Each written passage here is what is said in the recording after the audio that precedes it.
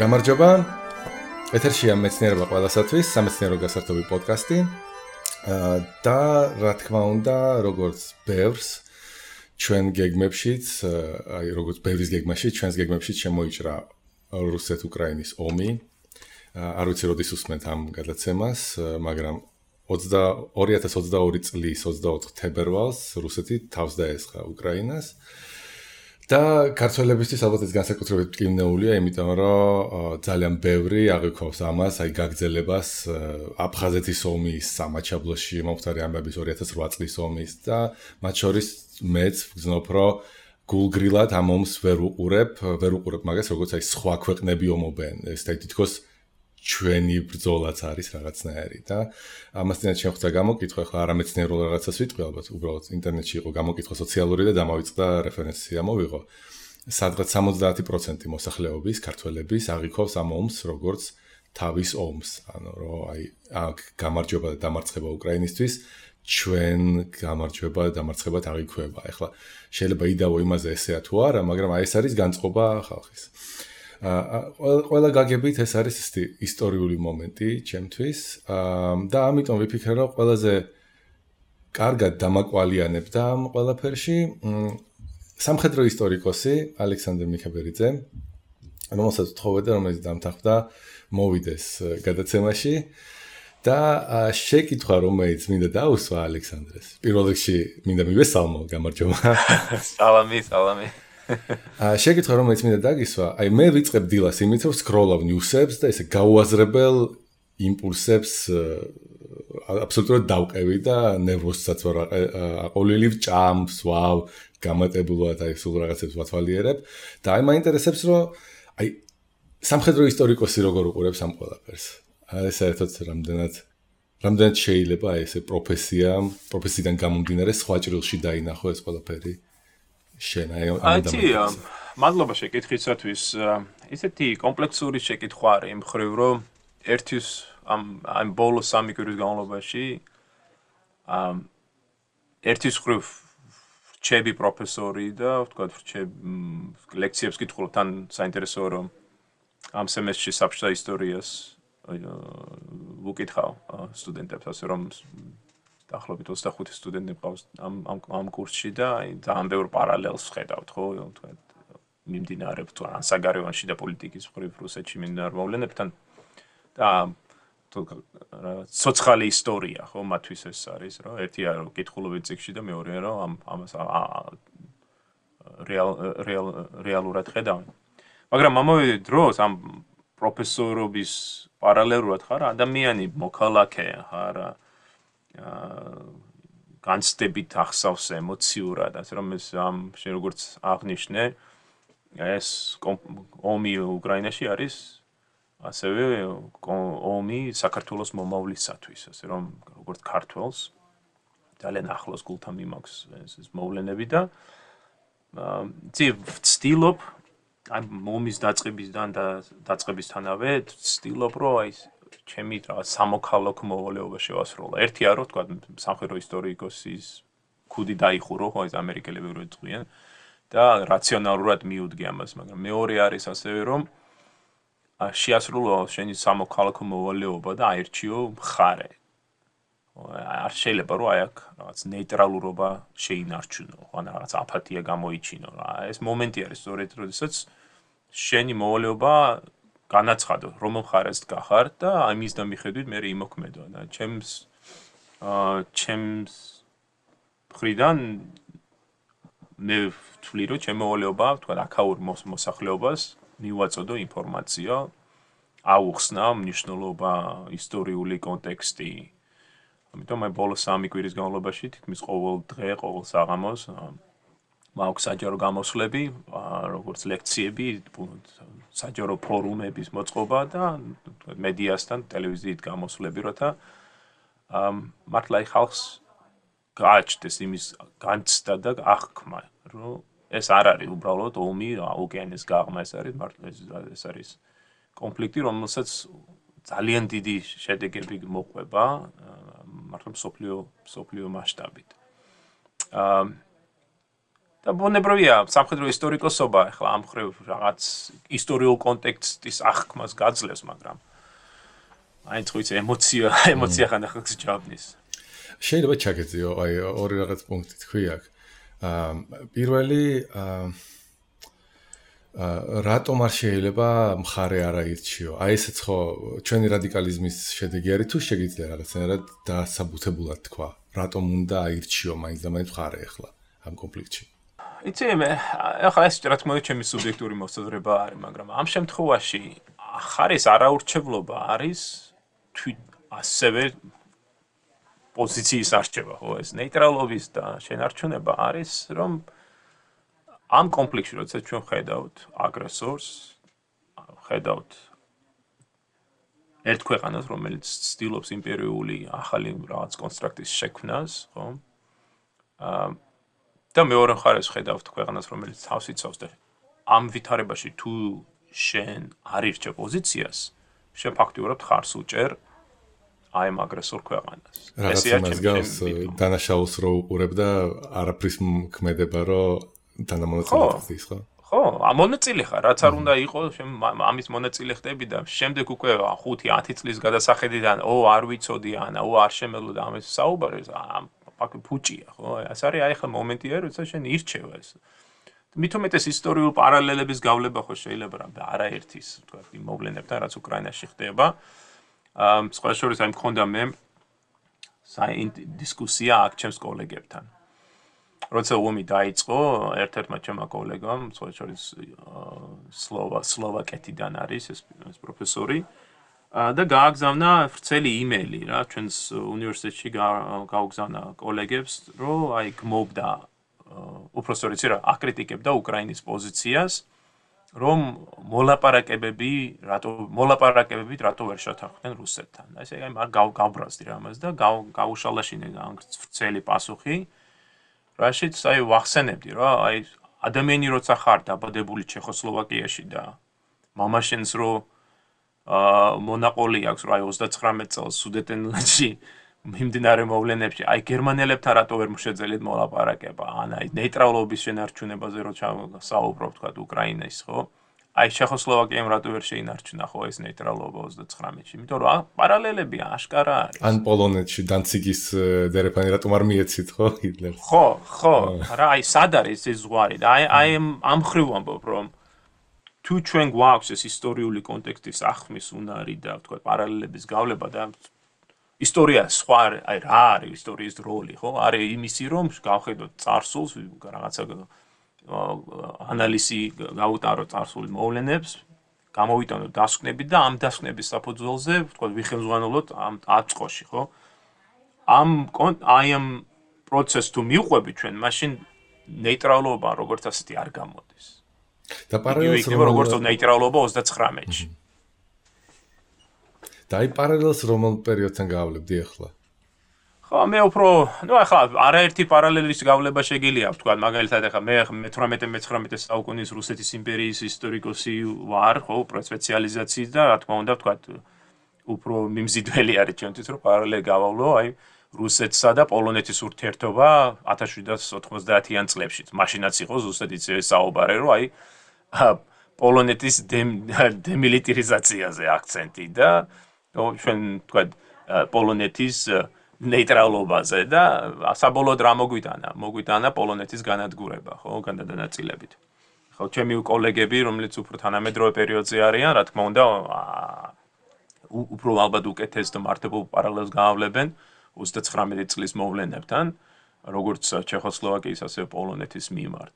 ან თუნდაც ბალტიისპირეთის ქვეყნებზე რო ვისაუბროთ, ხო, 39-40 წლების პერიოდში. აი მათმა თქვა ზოგიერთ ქვეყანამ ხო სადა ნეიტრალობის შენარჩუნება და აი საბოლოოდ რა გამოვიდა, ხო?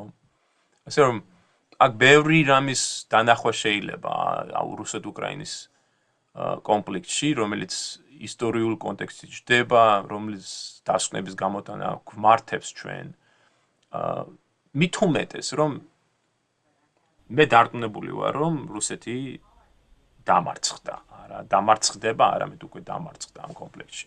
ეკონომიკურად თუ სამხედრო თვალსაზრისით თუ ყველა სიმართლე გითხრა, ყველა თვალსაზრისით, ხო, სამხედრო თვალსაზრისით, პოლიტიკური თვალსაზრისით, ეკონომიური, საინფორმაციო ომით, კულტურულ ჭრილში რო გამიხილოთ ასეთ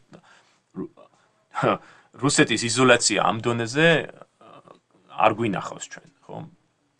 ის რომ პიანისტებს და მუსიკოსებს და კომპოზიტორებს აგდებენ და ფაქტურად იყო რუსი, ასე ვთქვათ, ხო? რაღაც სამარცხვინო დონეზე ხდება, ხო? ახლა ეს მართლაც გასაოცარი არის. მაგრამ ეს ყოველივე ნიშნავს, რომ ჩვენ, როგორც ამ იმპერიის ოდესღაც ნაწილი და გარკვეულწილად ეხლაც ნაწილი, ხო?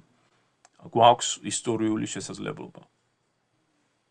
გავერკვეთ, რა გვინდა ჩვენ, რანი ვართ, როგორ სახელმწიფოს ვაშენებთ, რა გზას ვადგავართ. და სწორედ ამიტომ არის, რომ როდესაც მე ვთქვათ, ვადევნებ საქართველოში მიმდინარე მოვლენებს, ხელისუფლების პოლიტიკას, განცხადებებს. აი მინდა რომ დავინახო, ვართ კი მზად იმისათვის, რომ აი თავი დავახციოთ აი ამ იმპერიულ რაღაც კონსტრუქტს. და თუ ვართ, მაშინ რა არის ჩვენი როლი? აი გამსახურდიას აქ წიგნი მაქვს საქართველოს ისტორიული მისია, ხო? აი რა არის ჩვენი მისია? როგორ მაგალითად შეგიძლია შენ გითხრა შენი ხედვა როგორი არის ამის? თუ ძალიან ვრცელი თემაა და ხო, ვრცელი თემა არის, ხა მე უფრო რა თქმა უნდა ხედავ ჩემს სამშობლოს უფრო დასავლეთთან მჭიდრო კავშირში, უფრო დემოკრატიზაციის გზაზე დამდგარს. აქ ამერიკაში ყოფნამ, რა თქმა უნდა, დიდი ზეგავლენა იქონია, თქვა, ჩემს მენტალობაზე, განვითარებაზე, ნუ ყველა მის ჩამოდის, ხო, თქვა, ევროპის ნებისმიერ ქვეყანაში, დასავლეთ ევროპაში ან ამერიკაში, ნუ ხედავს, ხო, აქაური, თქვა, ცხოვრების ძირითადი ხო ელემენტები არის დაფუძნებული ესეც ცნებაზე და სამწუხაროდ ქართულად არ ვიცი მე, როგორც არის agency of the people, ანუ აი ხალხის შესაძლებლობა სამოქალაქო საზოგადოების მაგვარი რაღაცა არის თუ ხო, რომ მიიღოს, ხო, მონაწილეობა მიიღოს აქტიურად პოლიტიკურ პროცესებში, საზოგადოების მოწყობაში, ხო, თვითონ განსაზღვროს თავისი ბედი მართლა რა. აი ამის ნახვა მინდა ჩემს ქვეყანაში, ჩემს სამშობლოში, ხო, რომ არის პროცესი, როდესაც შენ ირჩევ შენს ხელისუფლებას და ის ხელისუფლება არის ანგარიშვალდებული შენს მიმართ. არა ის, რომ შენ ახარ ხელისუფლების ქვეშ, არამედ ხელისუფლება არის შენს წინაშე, ანგარიშვალდებული. და ყოველ რა ვიცი 3-4 წელიწადში, რამდენი წელიწადში არის ხდება არჩევნები და აი ამ არჩევნების დროს შენ წყვეთ, მოგწონს, არ მოგწონს, ირჩევ, არ ირჩევ. ეს მინდა დავინახო.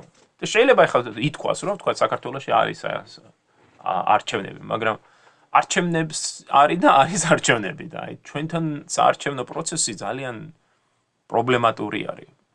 გარკვეულწილად იმიტომ, რომ სამოქალაქო საზოგადოება არ ჩამოყალიბდა ჩვენთან, როგორც ასეთი. არის მისი ნასხლეტები, ხო, დიდ ქალაქებში, თქვა, ბათუმში, ქუთაისში, თბილისში. მაგრამ აი როცა ზოგადად რო შევხედოთ, არსებობს კი სამოქალაქო საზოგადოება, არის კი იმის კულტურა, რომ ჩავებად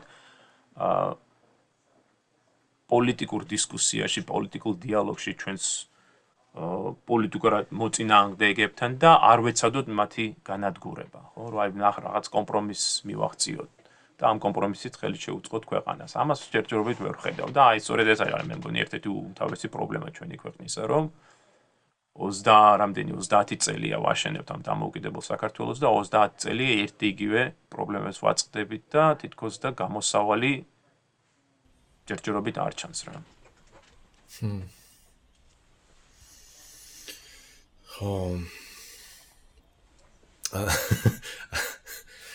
ხო.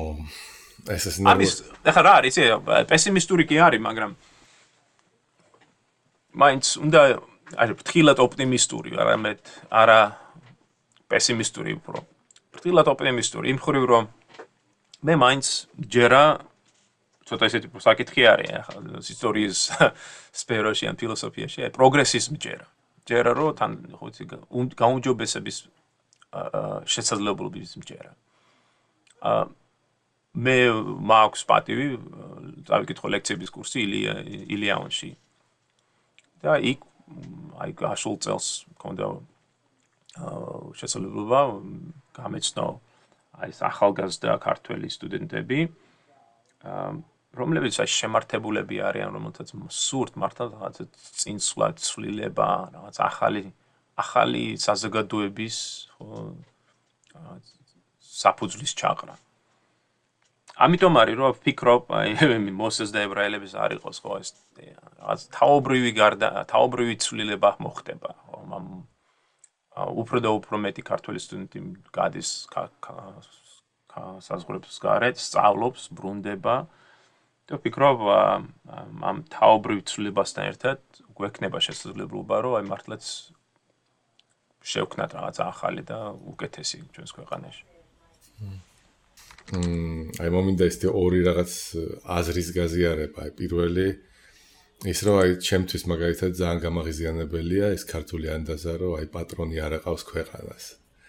და აი ეს მგონია გამოძახილი არის იმის რომ კი მაგრამ შენ არა ხარ ან ბატონყმობა რამდენი საუკუნეა უკვე მეორე საუკუნე მიდისაც აღარ არის და ისევ პატრონს ეძებ და ისევ აი ირჩევ მთავრობას იმისთვის რომ მაგან გადაგიწყვიტოს პრობლემები ისე რომ ხედვა არა გაქვს ანუ შენ იმისთვის კი არ ირჩევ მთავრობას რომ განახორციელოს ამ მთავრობამ შენი გულის წადილი შენ ირჩევ რომ აი გამიკეთე მე კარგი და ეს უცნაური მიდგომა არ მუშაობს და მეორე აი ოპტიმიზმის საფუძველს რაც მაძლევს ეხლა ყოველ შემთხვევაში იმ კრიზისში ვართ რომ უმრავლესობას თუ გამოკითხვებს ატარებ უმრავლესობა ხალხს არ მოსწონს არც ერთი თანამედროვე ძალა პრინციპში რომელიც არის და იმედი მაქვს რომ აი ეს არასტაბილურ მდგომარეობაში რაღაც ადეკვატური ძალა შეიძლება გაჩნდეს ოღონდ ისევ აი ამ ხალხს რომელსაც არ მოსწონს ალბათ ამ ხალხმა უნდა წარმოქმნას ეს ძალა და არა იმას ელოდოს რომ აი ისინი გამოსწორდნენ ვინც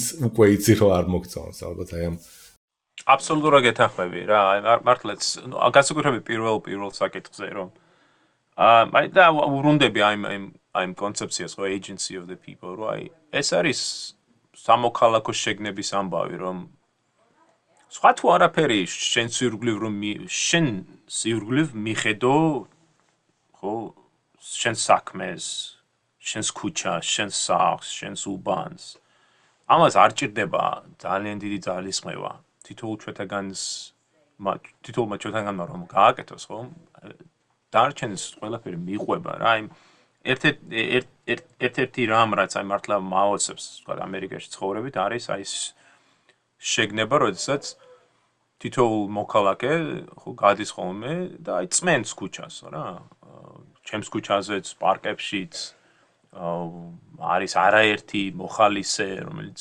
ებმება სხვა პროცესში აი ხა მაგალითად აი გეტყვი რა რამდენიმე თვის წინ მომწერა ერთ-ერთმა ნაცნობმა რომ იმიგრანტები არიან აქ ნუ სამხრეთ საზღვარზე ხო ძალიან დიდი პრობლემა არის თქვა სამიგრაციო ტალღების 10,000-ობით ხალხი მოდის ხოლმე და მათ დააკავებენ მე პატიმრობაში არიან ხო და ხდება მათი თქვა ინტერვიუის პროცესი მე გარკვევა არჩება ნუ მოკლედ და მე რო უშვებენ თქვა იმათ ვინცაც დეპორტირებას უკეთებენ ცალკეა და ვისაც უშვებენ და აძლევენ საშუალება რომ სასამართლო წესით მოიპოვონ სტატუსი აი იმას რა უნდა ხო რო გამოუშვებენ ციხიდან ხო აი და მე რა ხჭირს ხო აი და თურმე არსებობს ახლა მე არ ვიცოდი ეს ჩვენთან ჩემს ქალაქში არსებობს სპეციალური სამოქალაქო ცენტრი მოხალისეთა ცენტრი სადაც აი დაახლოებით 60-მდე ადამიანი სამსახურის მერე მიდის და ამ ხალხს ეხმარება საჭმლით, სასმლით, ტანსაცმლით. ეხმარება ტრანსპორტირებით, ეხმარება ბილეთებს ყიდულობენ რომ ეს ხალხი გაფრინდეს ჩვენი ქალაქიდან აი ნიუ-იორკში ან ფილადელფიაში. ანუ უზარმაზარ სახრებს წაუბარი, მაგრამ ეს ყოველივე არის აი საკუთარი ჯიბიდან რა. და მე დამიკავშირდნენ რომ აი ქართველები არიან და ხო არ გინდა რომ დაეხმარო. მე რა თქმა უნდა მინდა. მაგრამ მივედი რომ დავინახე რამხელა პროცესი არის რომ ყოველ 3-4 დღეში 60-70 კაცი ჩამოდის და აი ამ ხალხს უნდა მიაქციო ყურადღება, აჭამო, ასვა, მისცე ადგილი დაისვენონ, უყიდო ბილეთები და აი და ყველაფერი. და ეს ყოველივე ხდება აი იმ შეგნებით, იმ მოთხოვნით, იმ რაღაც სამოქალაქო აზროვნებით, რომ ჩვენ ვართ ერთი ორგანიზმის ნაწილი, ხო, ეს არის აი საზოგადოება და ჩვენ ვაკეთებთ საზოგადო საქმეს. აი ჩვენთან შე როგორც აღნიშნა, აი ეს მართლაც ჯერჯერობით ძალიან სუსტი არის რა. შენ რაც ახსენე, ახლა ძალიან რეზონირებს იმასთან, რომ ჩამოვიდა ძალიან ბევრი რუსი საქართველოში. ტალღა დაიწყო იმით, რომ აი რისთვის ჩამოეთრია ეს ხალხი, აი ეგენი პუტინისტები, ესენი დაანგრევენ საქართველოს და აი რატომ და ასე შემდეგ. ძალიან ბევრი მესმის რატომ არის ეს ტალღა, თან არ მესმის რატომ არის ეხლა და არა 2008-ში მაგალითად, 2008-ის შემდეგ ტურისტები შემოვიყვანეთ. ეხლა გამოდის რომ ეს ხალხი გაურბის და რაღაცნაირად აი დავდომილის ხელისკრას გავს, აი მორალურად. ჩვენთან აი ეს არ არის, რომ თქვა ხალხი დაირაზმოს და დაიწყოს, მოდი აი ეს ხალხი ჩამოვიდა და მართლა გადავხარშოთ, ვასწავლოთ ცოტა ქართული, რაღაც ჩავაბათ ჩვენ საქმეში და რაღაცნაირად სასიკეთოდ გამოვიყენოთ ის რაც მოხდა, ხო? ნუ ხო, აი მე ხო გარკვეულ ახლა ერთის მხრივ მესმის რომ იმის უკანასკნელი 30 წლის გადასახეთიდან და პრობლემების განსხვავებით მესმის რატომაც არის თქვა ესეთი აგრესიულობა. ანუ ეკონომიკური სიდუხჭირის ფონზეც ახლა მაგრამ როგორც შენ ახსენე ძალიან მნიშვნელოვანი ფაქტორი რომ ბოლოს რო შენახე რაღაც 26 თუ 27000 ადამიანი ჩამოვიდა ხო გასულ კვირას. ანუ ეს არის პოტენციურად ნუ 26-27000 ადამიანი რომელთაც შეგიძლია დაანახო თქვა რაღაც საქართველოს ახლებურად და სამომავლოდ ხო კონდეს იმის იმედი რომ აი ეს იქნება რაღაც იცი ცვლილების რაღაცა ადგილობრივ დონეზე მაინც ხო რომ რუსეთში რაღაცა ცვლილების შეტანის შესაძლებლობის ეს შეიძლება ადამი ზოგიერთს იდეალისტურად მიაჩნდეს და ხო იცი ქილიკი საგნაცი იყოს მაგრამ არ ამგონია რომ ყველა რუსი წყალწახებული იყოს ხო არ ამგონია რომ ყველა რუსი აი ეს უნდა შევხედოთ როგორც აგრესორს. მე არაერთი რუსი მეგობარი მყავს, რომელსაც ისევე ეზიზღება პუტინის რეჟიმი როგორც მე და შენ და რომელსაც მიაჩნია რომ პუტინის მიერ უკანასკნელი 22 წლების განმავლობაში ჩატარებული პოლიტიკამ უზარმაზარი ზიანი მიაყენა რომ თავის საზოგადოებას, თავის ერს, თავის ხალხს. აი ესეთ ხალხი უნდა დავაფასოთ, უნდა ხელი შეუწყოთ. შეიძლება ცოტანი იყვნენ ახლა, მაგრამ ოდესღაც უნდა შეიცვალოს ეს მენტალობა და აი შამცვლილებას ხო შენ როგორც ამბობდი რომ იმის მაგერო ვიწუწუნოთ, რომ აი რუსის მენტალობა განსხვავებულია, რატომ არ უნდა ვეცადოთ რომ შევცვალოთ. კარგი, და ახლა ერთჩევები მინდა, როგორ ერთჩევებით, აი წარმოიდგინე რომ მაინც შევძლიათ ეს ემოციების მოხსნა და აი რას მიაქცევთ, აი ეხლა ხო გვაქვს შანსი რომ მართლა ვესწრებით რაღაც მართლა ისტორიულ მოვლენას, ხო? აი რა შეიძლება ვუყუროთ ეხლა, რაზე შეიძლება გადავიტანოთ ფოკუსი და აი იგივე არის პრინციპში ნაპოლეონის ომის დროს, რომ ევროპაში იქ იყო და აი მაშინ რას შეხედავდი. აი მესმის რომ დოკუმენტებზე წომა არა გაქვს, დიდი სურათის შეკრა ძალიან რთულია, მაგრამ აი რაღაცა ხო არის, რასაც აი ამ დროის გარდა, ამ ეპოქის გარდა ვერცად სხვაგან ვეღარ დაინახავ. ამ კონკრეტულად უკრაინის ჭრილში ხო? ან უკრაინის საქართველოს ჭრილში. ნუ ერთი არის რომ აი ნიშნულობა ხო საზოგადოებრივი სულისკვეთების ნიშნულობა. აი ჩვენ ყველა ვართ ახტაცებულები იმ ერთიანობით, იმ შემართებით, რაც უკრაინელმა ელმა გამოიჩინა. აი ჩვენ შეგვიძლია ეს? ხო და თუ არ შეგვიძლია, რატო? ხო? შეგვიძლია ჩვენ გადავდოთ ჩვენს მოქალაქეებს შორის არსებული დაპირისპირება, ამ პოლიტიკოსებს შორის არსებული პოლარიზაცია, რომელიც ასეთი მძაფრე არის ჩვენს საზოგადოებაში. შეგვიძლია რომ გადავდოთ ეს და გავერთიანდეთ როგორც უკრაინელებმა შეძლეს.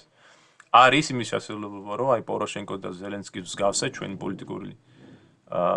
პოლიტიკური ლიდერები ერთმანეთს დაუდგნენ გვერდში და თქვა ერთიანი ფრონტით შეებრძოლონ მტერს.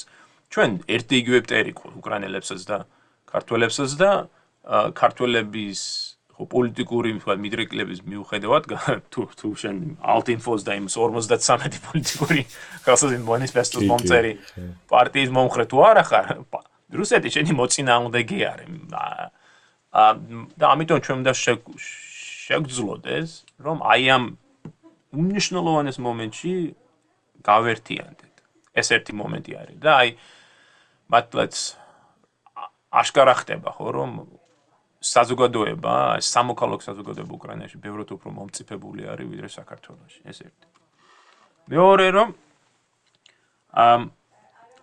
უკრაინაში მიმდინარე მოვლენებმა დაგვანახეთ რა მნიშვნელოვანი არის მზადყოფნა საინფორმაციო ომში ჩართვის, რამდენად მნიშვნელოვანია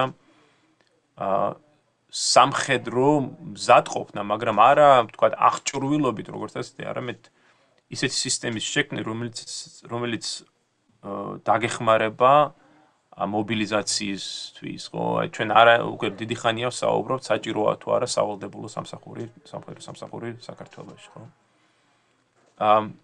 რა თქმა უნდა, ისეთი სამსახური როგორც არსებობდა აქამდე საქართველოში, მე მგონი არ არის საჭირო, მაგრამ მისი რეფორმა არის ჩასატარებელი, მაგრამ გაუქმება როგორც ასეთი არ მიმაჩნია მიზანშეწონილად, ხო? ამ სამხედრო გაწვევას აქვს ძალიან მნიშვნელოვანი დადებითი მხარეები, რომელთა გამოყენება შეგვიძლია ჩვენ და აუცილებელიც არის, ხო?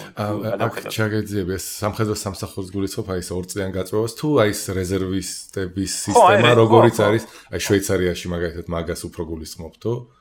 ხო, ზუსტად, ხო. მე დღევანდელი სისტემა ბუნებრივია მეტნაკლებად ვიცი პრობლემების შესახებ, რომელიც არსებობდა ხო აი ბოლო წლების განმავლობაში ჩვენ სამხედრო გაწვევის სისტემაში და თქვა მისაუბრი არაერთ ადამიანს რომელიც გაწვეული იყო და რომელსაც ეს სამსახური იყო აი მაგალითად წყლის ნახვა.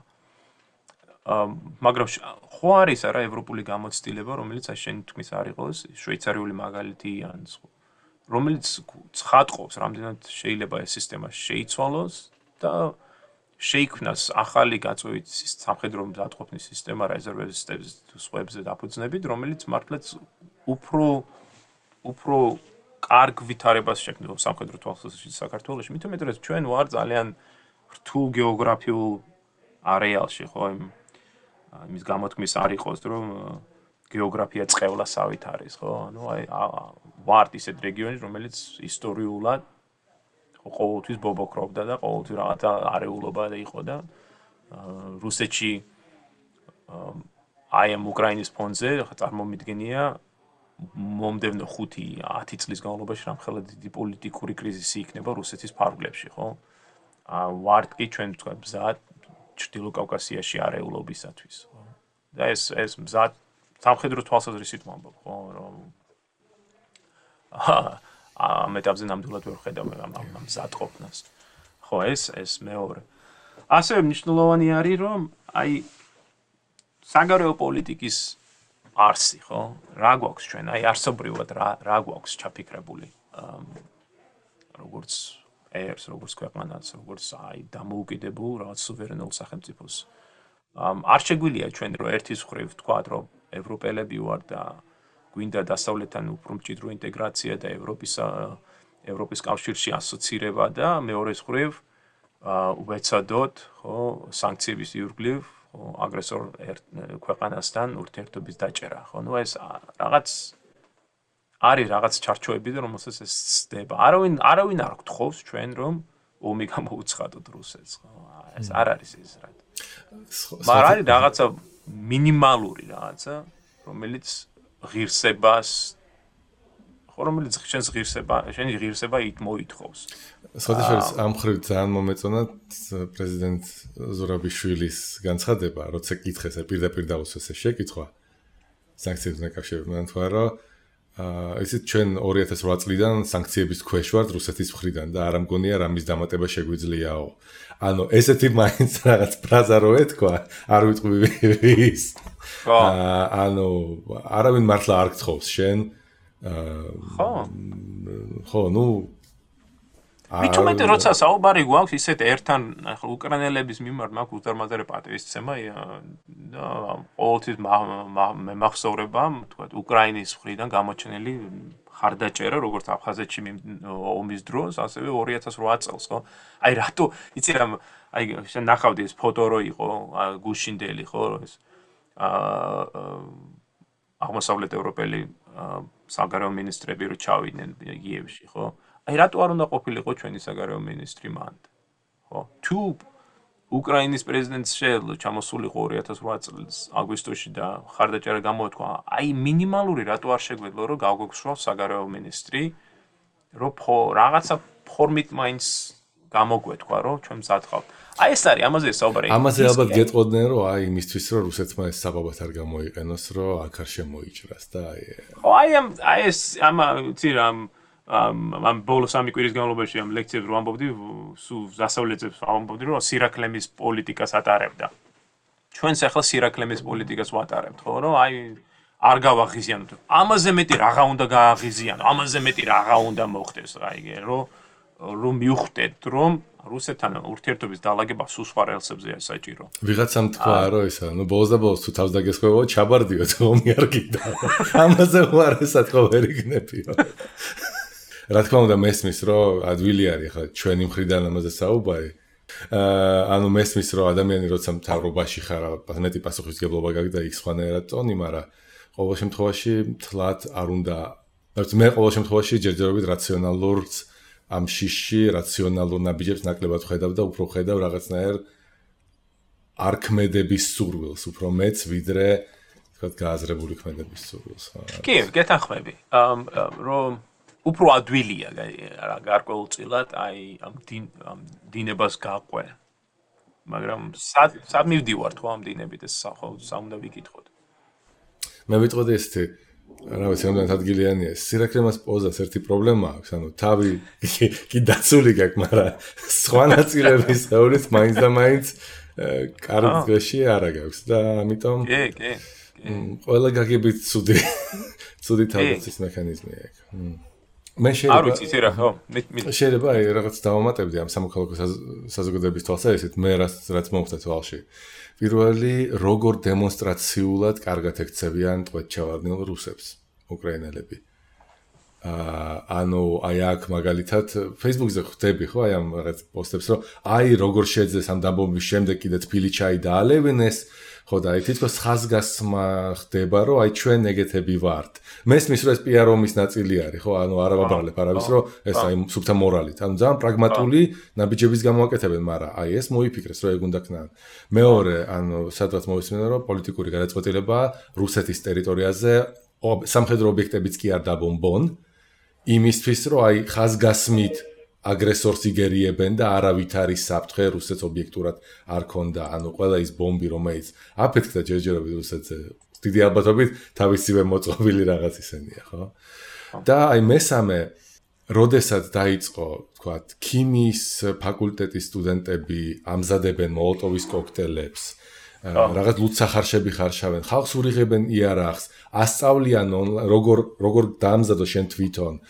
ვიფიქრე, რომ არც ერთ ხელისუფლებას პრინციპში ამის გაკეთების გამბედაობა თავის დროზე საქართველოში არ იყო. აფხაზეთის ომის დროს, უმძიმესი სამოქალაქო ომის შემდეგ, იარაღი არ დარიგდა აფხაზეთის მოსახლეობაში.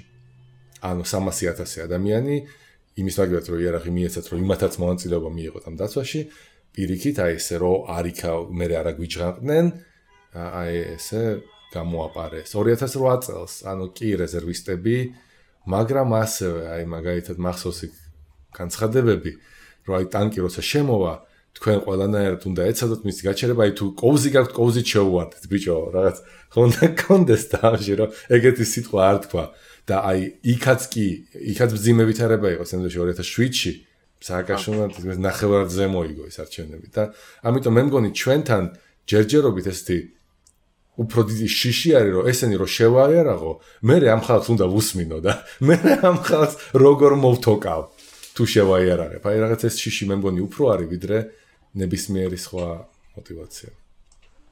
მე იცი და ეს უბრუნდება სწორედ აი თქვა საფხედველობას თუ რა როლი აქვს სახელმწიფოს და რა როლი აქვს საზოგადოება, სამოქალაქო საზოგადოებას.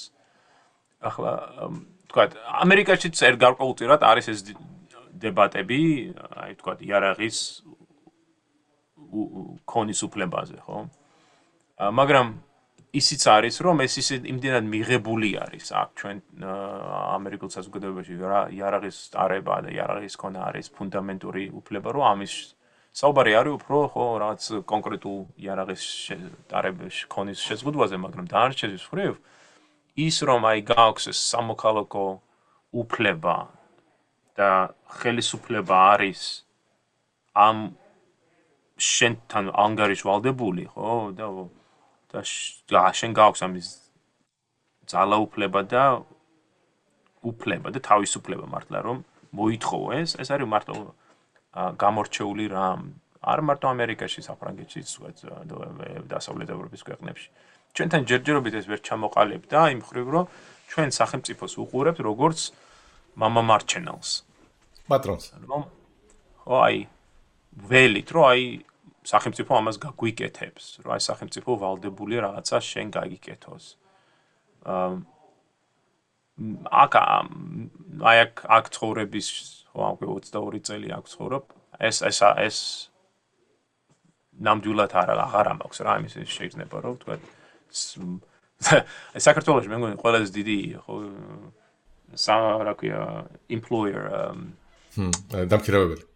დამქირავებელი არის ხელისუფლება ხო მე მგონი მოსახლეობის უმეტეს ნაწილი მუშაობს სწორედ ან ადგილობრივ ან ცენტრალურ ხელისუფლებაში რთული ეს იმდენად სტრუქტურულ პრობლემებზე გვაქვს საუბარი, იმდენად სტრუქტურულ ცვლილებებია საჭირო ჩასატარებელი, რომ ეს იქნება ძალიან მტკივნეული პროცესი. და აი მაგალითები გაქვს, აი როგორ აი ვისი მაგალითით შეიძლება ვიხელმძღვანელოთ ამ დროს, აი თქვაც რომ აი წარმატებულ მაგალითად მიაჩნია და თქვათ ჩვენ სმენელს შეუძლია წავიდეს და წაიკითხოს თქვათ. საკითხავი არის, აი კიდევ ერთხელ ვიტყვი რა, აი როგორი სახელმწიფოს შექმნა გვინდა ვთქვათ. ერთის მხრივ შეგვიძლია გავყვეთ აი სინგაპურის მოდელს, ხო? და შევქმნათ საპარლამენტო რესპუბლიკა, წარმომადგენლობითი ხელისუფლება, მაგრამ ამავე დროს დავაწესოთ აი ესეთი მკაცრი რაღაც სოციალურ საზოგადოებრივი კონტროლები, ხო? ზათ ვარ ჩვენ ამისთვის. თუ ჩვენ სურს უფრო დასავლეთ ევროპული მოდელი, როდესაც არის ასევე წარმომადგენლობითი ხელისუფლება, არის ასევე ხო დემოკრატიული სისტემა, მაგრამ აი სოციალ-კულტურული თქვა ეს შეზღუდვები არ არის იმდენად კაცრი, როგორც სინგაპურში არის. ამიტომ მოდელების ბატონო, შენი ინტუიცია თქვა რომელს აი საქართველოს საზოგადოებას რომელი უფრო უხდება შენი აზრით?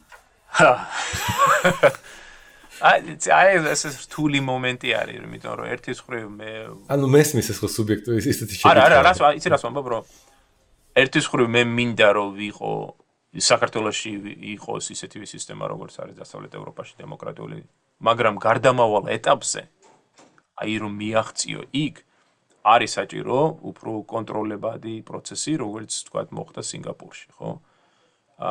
მაგრამ ამას თავის საფრთხეა, საფრთხე იმისი, რომ ეს პროცესი არ დასრულდეს და გადაიზარდოს აბსოლუტურად სხვა სისტემაში, რომელიც უფრო ავტორიტარული იქნება, ვიდრე სხვა ამის შიში მაქვს, თორემ ის რომ ცვლილებები, სტრუქტურული ცვლილებები არის ჩასატარებელი, აშკარა არის, ის რომ ის იქნება ძალიან მტკივნეული პროცესი, ასევე აშკარა არის და ამას ექნება, თქვა საზოგადოებრივი მხრიდან გამოხმაურება. აი ხელისუფლებას რამდენად ხო უნდა კონდეს უფლება ან შესაძლებელია რომ აი გაატაროს ეს პოლიტიკა იმის არგუმენტით რომ საბოლოოდ ეს ცვლილებები არგებს საზოგადოებას ვიდრე ავნებს.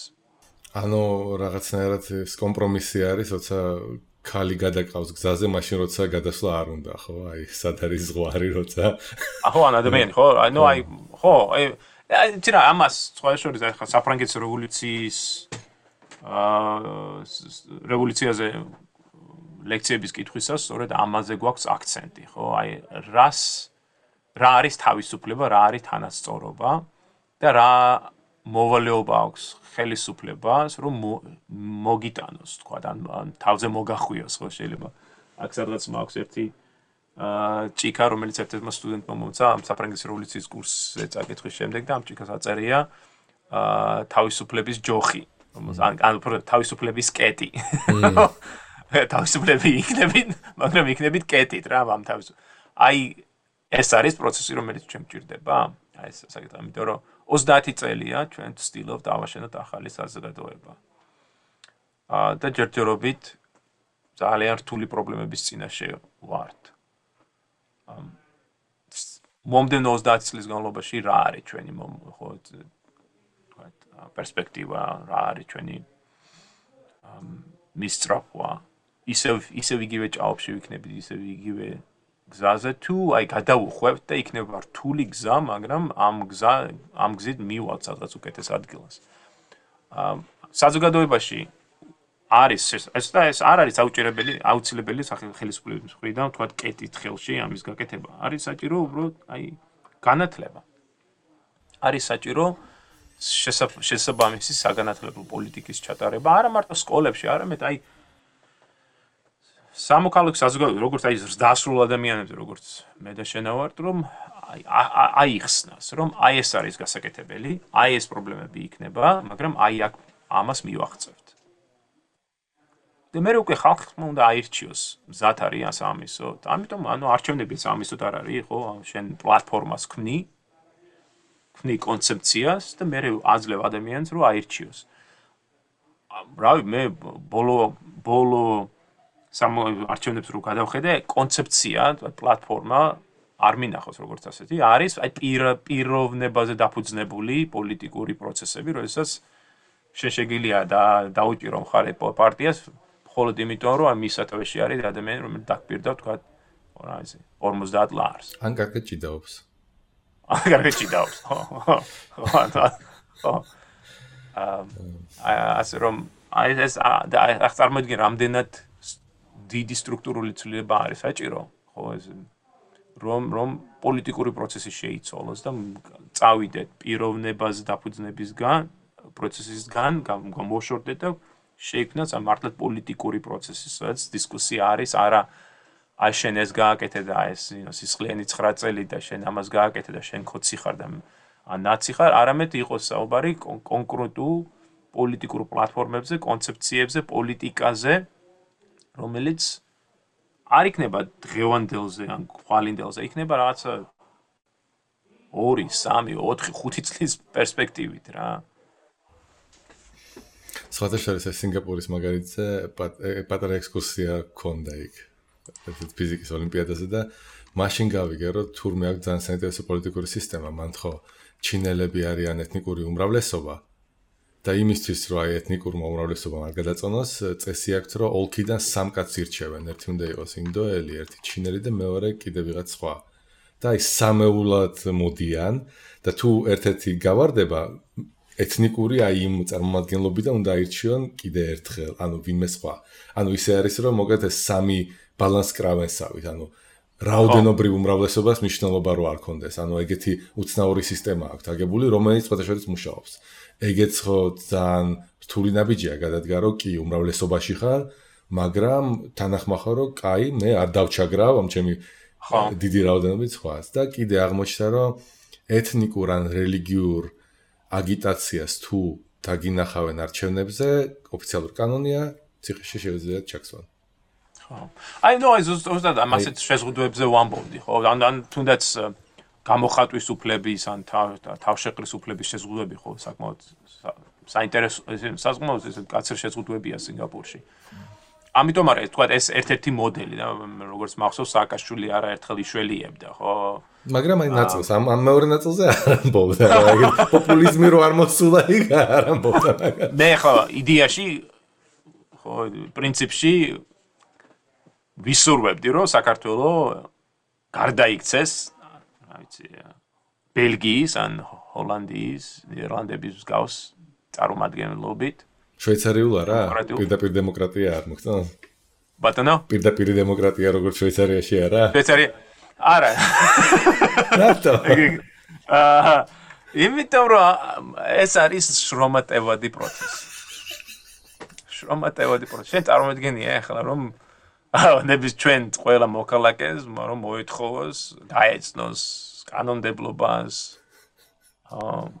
მიიღოს მონაწილეობა ამ პროცესში. არა, ნუ ეს ამაზე რა ეს რო გავაგზავნა ამას მოსაზრება მაგრამ მე ისიც ვიცი რომ ბელგიას და ნიდერლანდებს ჰქონდათ ხო 300 შეიძლება ითქვას 350 წლიანი პროცესი რომელმაც ხელი შეუწყო აი ამ მენტალობის ამ სამოქალაქო შეგნების ჩამოყალიბებას ჩვენ გუშინ წინ დავიწყეთ ამის გაკეთება იგივე შეიძლება ხო ისიც გვიშლია ჩვენი ჩრდილო მეზობელი ყველაფერს ცდილობს რომ ოღონდ არ გამოგვივიდეს მე მგონი აი ხო აბარა ასე რომ რაღაცა ჰიბრიდული მიდგომა არის საჭირო ჩვენთან რომ ერთის მხრივ არის სამოქალაქო საზოგადოების შექმნა და მეორე მხრივ არის უფრო ძირფესვიანი სახელმწიფო პოლიტიკის შემუშავება რომელიც აი სტრატეგიულად მნიშვნელოვან პრინციპებს დაემყარება და ერთ-ერთი ჩემთვის ერთ-ერთი უმთავრესი არის ახლა შეიძლება შენ სხვას აირჩევდი მაგრამ ჩემთვის არის საგანათლებო პოლიტიკა განათლება იწყება ჩემი აზრით ყველაფერი და ჩვენი საგანმანათლებლო სისტემა დიდი პრობლემების წინაშე დგას როგორც ხარისხობრივად ასე შინაარსობრივად ხო პირველ რიგში არ ვიცით განათლება რაში გჭირდება მე მგონი ანუ განათლებულ კადრებს თუ არ იყენებ მე სახელმწიფოს ანუ არც ერთ ეტაპზე ამ განათლებას პრიორიტეტში არ აყენებ მაშინ რისთვის ქმნი ამ განათლებას მე ყოველთვის ეგ მაქვს ანუ უცნაურად ანუ მაგალითად ფიზიკაში ვამზადებ სახელმწიფო კადრებს იმისთვის რომ მაგისტრატურაში ისინი წავიდნენ მესმის ანუ იმ ადამიანისთვის ძალიან კარგია რომ წავიდა მაგრამ აი შენ როგორც სახელმწიფო მაშინ რისთვის აფინანსებდი ამ განათლებას რა ვიცი ჯერ 11 წელი მე ან 12 წელი მე კიდე 4 წელი პლუს მე 2 წელი ანუ აი ამართალი ხარ აბა რასარგებელს ნახულობს ხო მაგხრივ თორე ინდივიდუალურად კი საზოგადოებას რაჯობია ხო აი ესეთი გადაცემა გამოვიდა ერთი პატარა რემარკას გავაკეთებდი ნეიტრალიტეტზე უყვართ ხოლმე საუბარი და თუ არის აი ეს 2 წუთი რომ კი ამ ნეიტრალიტეტზე რომ ჩამოვარდა ლაპარაკი მოკლედ დამაინტერესა შემთხვევით მომხდა ეს ყურში რომ არსებობს შვეიცარიის ნეიტრალიტეტი რომელიც აი ყველას მოგწონს და როგორც ის ძირითადი მითი არის რომ ნუ იმის ხარჯზე გადლა შვეიცარია მაგალითად გადარჩა მეორე მსოფლიო ომს რომ ანუ რაღაცნაირად აი პოლიტიკურად და ფინანსურად ითამაშა ნაცისტებთან.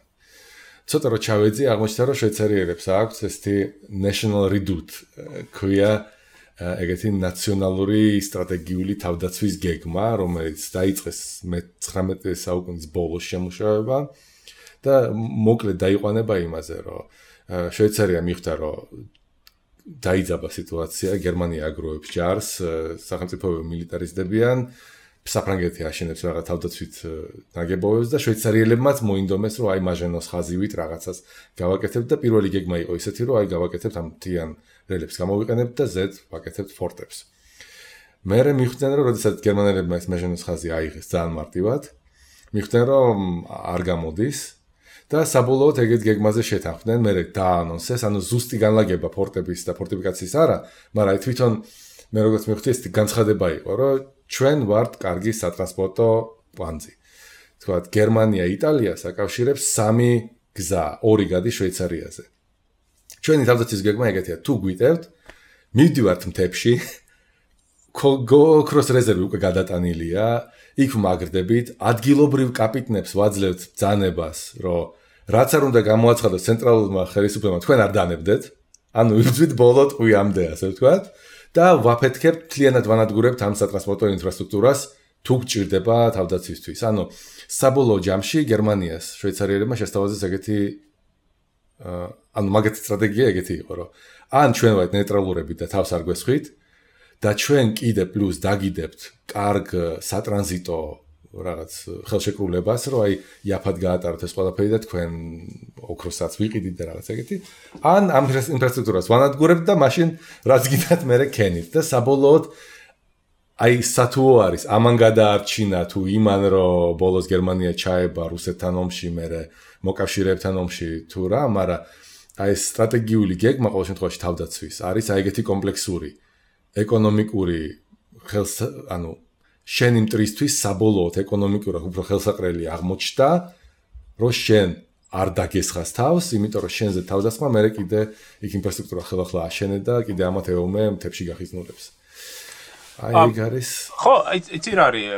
შვეიცარიის მაგალითი ფიქრობ საყურადღებოა ჩვენთვის, ну, სხვა თუ არა, თქვა ჩვენი გეოგრაფიის გათვალისწინებით, ხო, ასევე მთაგორიანი რეგიონი, რელიეფი გვიწყობს იმაში, რომ თქვა შევიმუშაოთ სტრატეგიული ხედვა, რომელიც მსგავსი იქნება შვეიცარიისა. ნეიტრალიტეტი ძალიან ისეთ საინტერესო თემა არის იმ მხრივ, რომ აი შენ ახსენე, რომ შვეიცარია საბოლოოდ ნეიტრალობა იმიტომ შეინარჩუნა, რომ გერმანიამ ფაქტობრივად ყურადღება გადაიტანა სხვაგან. ჩვენ ვიცით, რომ მეორე მსოფლიო ომის დროს გერმანია აემზადებოდა შვეიცარიაში შესაჭრელად და შვეიცარიელებმა დაიწყეს რაღაც 800,000-ზე მეტი ადამიანის მობილიზება შეძლეს იმის შიშით.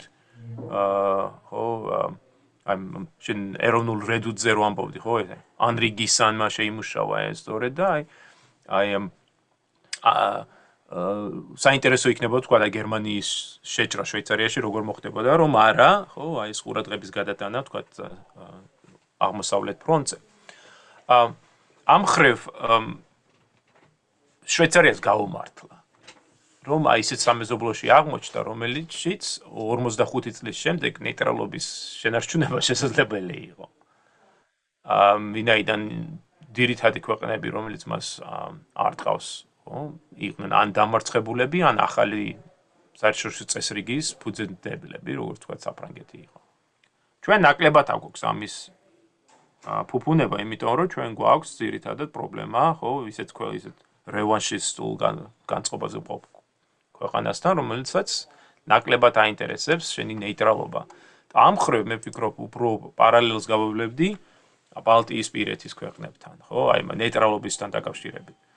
თორე ჩვენ საქართველოს ჭირდება ეროვნული რედუტის, ნაციონალური რედუტის მსგავსი სტრატეგია, მაგრამ აი ნეიტრალობას რაც შეეხება, ანუ ნეიტრალობის ნაცვლად ნატოში შესვლას გულისხმობ? არა, იცი რა, აი ხო ნეიტრალობას დაკავშირებით. 38 წლის ნოემბერში ესტონიამ, ლატვიამ და ლიტვამ გამოაცხადეს, ხო, რიგაში ნეიტრალობა. და წელიწად 1 წლის თავზე, ხო, წელიწად ნახევარში ორივე მხრიდან ოკუპირებული გახდნენ. ამიტომ ნეიტრალობა ფუფუნება, რომელიც შენარჩუნება შეგიძლია იმაშინ, როდესაც შენს სამეზობლო არის მეტნაკლებად წყნარი. მაგრამ ფინეთმა შეინარჩუნა, ხო, თუ არ ვცდები, ანუ ნეიტრალური დარჩა თუ არა, ეგ არ მახსოვს. მე მგონი საბოლოოდ დაესხა მაგას რუსეთი თავში, მაგრამ რაღაცნაირად დამოუკიდებლობის დიდი ხარისხი შეინარჩუნა თითქმის ომის ბოლომდე, ხო, ფინეთმა. ცუდად მესმოდა, რომელ ქვეყანაზე ამბობ? ფინეთზე ვამბობ. ფინეთზე? ხო, მაგრამ აი ფინეთშიც ნაციონალური თავდაცვის გეგმა იყო, მანერგეიმის ხაზი. ხო. ახლა ფინეთის ნეიტრალობაც ისეთი საკითხი არის, ხო, იმიტომ რომ ვთქვა 39 წლის შემდეგ უფრო არის ესეთი ცნება შეარაღებული ნეიტრალიტეტი. უფრო შეარაღებულ ნეიტრალიტეტზეა საუბარი აგვიდრე. აი საქართველოშიც მე ვფიქრობ უფრო აი ჩვენი მიზანი არის, მით უმეტეს აი ხა უკანასკნელი განცხადებებს როცა ვადევნებდით უკრაინიდან გამომავალ, თქვა ზელენსკის განცხადება, რომ ნატოს ნატოში გაწევრიანების საკითხი შეიძლება ეხლა დღეს არ დგას, მაგრამ სავსებით შესაძლებელია შეიქმნოს ახალი ალიანსო სისტემა. ახალი უსაფრთხოების გარანტიები, მეგონი ეგეთი ტერმინოლოგია იხმარა. ხო, საქართველოსაც აქვს ყველანაირი თქვა საბაბი და მიზეზი, რომ ჩაებას აი სწორედ ასეთ მოლაპარაკებებში და შეიმუშაოს რაღაც ახალი მიიღოს მონაწილეობა ახალ სტრუქტურულ საერთაშორისო უსაფრთხოების სისტემის ცვლილებებში. ამაში ვხედავ, მე ნეიტრალობას როგორც ასე ვერ ვხედავ. ახლა ის რომ ჩვენ არავის არ დავესხმებით თავს, მე ხა ცხადია, ხო? ის რომ ჩვენ არ ვაწარმოებთ აგრესიულ ომებს, აშკარა არის. ჩვენ სომხებთანაც და აზერბაიჯანელებთან მეტნაკლებად დაალაგებული გვაქვს ურთიერთობა და ის დარჩენილ ტერიტორიულ თქვათ დისკუსიებზე შეგვიძლია სავსებით მივახციოთ შეთანხმებას. თურქეთთანაც მეტნაკლებად გვაქვს კარგი ურთიერთობა, ხო, მით უმეტეს უკანასკნელი თქვათ 20 წლის განმავლობაში დამოკიდებულები ვართ ბევრი ცხოვრები თურქეთზე. რუსეთთან აქვს ურთიერთობა გასაკვირველი და აი სწორედ ამ მხრივ არის აი ეს უკრაინაში მიმდინარე მოვლენები ასეთი მნიშვნელოვანი. ის დანაკარგი, ის მარცხი, ხო, ის მართლაც საერთაშორისო დარტყმა რაც რუსეთმა განიცადა აი უკანასკნელი 3 კვირის განმავლობაში და განიცდის კიდე წლის ბოლომდე, გვაქვს უნიკალურ შესაძლებლობას, რომ აი მომდევნო 5-10 წლის განმავლობაში რაღაცა მოვიმოქმედოთ რუსეთთან ურთიერთობაში. რუსებს ნაკლებად ეცლება ჩვენთვის. აქ იქნება ძალიან მნიშვნელოვანი პოლიტიკური პროცესები მიმდინარე და ჩვენ ვიქნებით მათთვის ყველაზე ნაკლებად ყოველ შემთხვევაში მე მიმაჩნია ნაკლებად თავის ტკივილი ასე რომ ვთქვა. რატომ გამოვიყენოთ ხო ეს შესაძლებლობა? კარგი. ძალიან დიდი მადლობა მოკლედ. დიახ, ძალიან დიდი მადლობა საუბრისათვის. თემაში მოსვლისთვის და რა ვიცი ეს ბოლო სიტყვის თქვა მინდა სავიდა ჯარზე რო ახსენე. აი ქართველი კაცი ხო არენდობა ხოლმე მთავრობას, ხო? მაგრამ მე როდის მივხვდი რომ მთავრობაც არენდობა პრინციპში თავის მოსახლეობას. როდესაც რეზერვში ვიყავი 18 დღე და ფორმა არ გამატანეს. როცა ვკითხე რატომ? მითხრეს ჩვენ შევინახავთო, იმიტომ რომ იყო შემთხვევები, რომ სანადირო დადიოდნენ მე ამ ფორმებითო.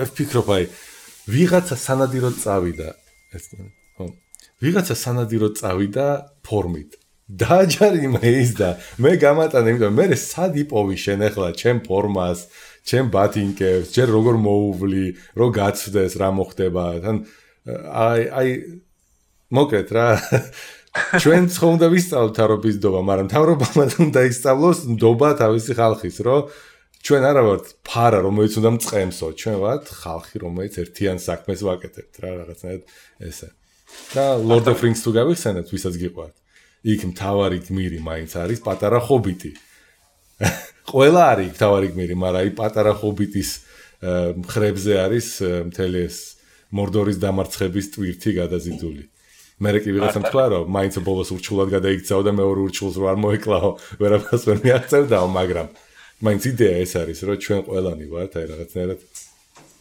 ყველანი მნიშვნელოვანი ვართ ხო აბსოლუტურად და ესეთი საზოგადოების მშენებლობის საქმეს უნდა ხელი შეუწყოთ ჩვენ სადაც თითოეულ ჩვენთაგანს გვაქვს ადგილი თითოეულ ჩვენთაგანს გვაქვს მისწრაფება სურვილი რომ გავაკეთოთ საერთო საქმე იმის და მიუხედავად რა პოლიტიკური აფილიაცია პოლიტიკური პარტიის წევრი ხარ ან რა ეროვნების ან რა რწმენის ჩვენ ყველანი ვართ საქართველოს მოქალაქეები და უნდა ვაკეთოთ საქმე რომელიც ჩვენს მომავალს გახდის უკეთეს უფრო ნათელს უფრო წარმატებულს კარგი ძალიან დიდი მადლობა მოგეთ ალექსანდრე რომ გამონახეთ დრო და წარმატებულ დღეს გისურვებ და იმედია ეს ომიც მალე დამთავრდება და უკვე სხვა განწყობილ გადაცემაში შევხვდებით დიდი მადლობა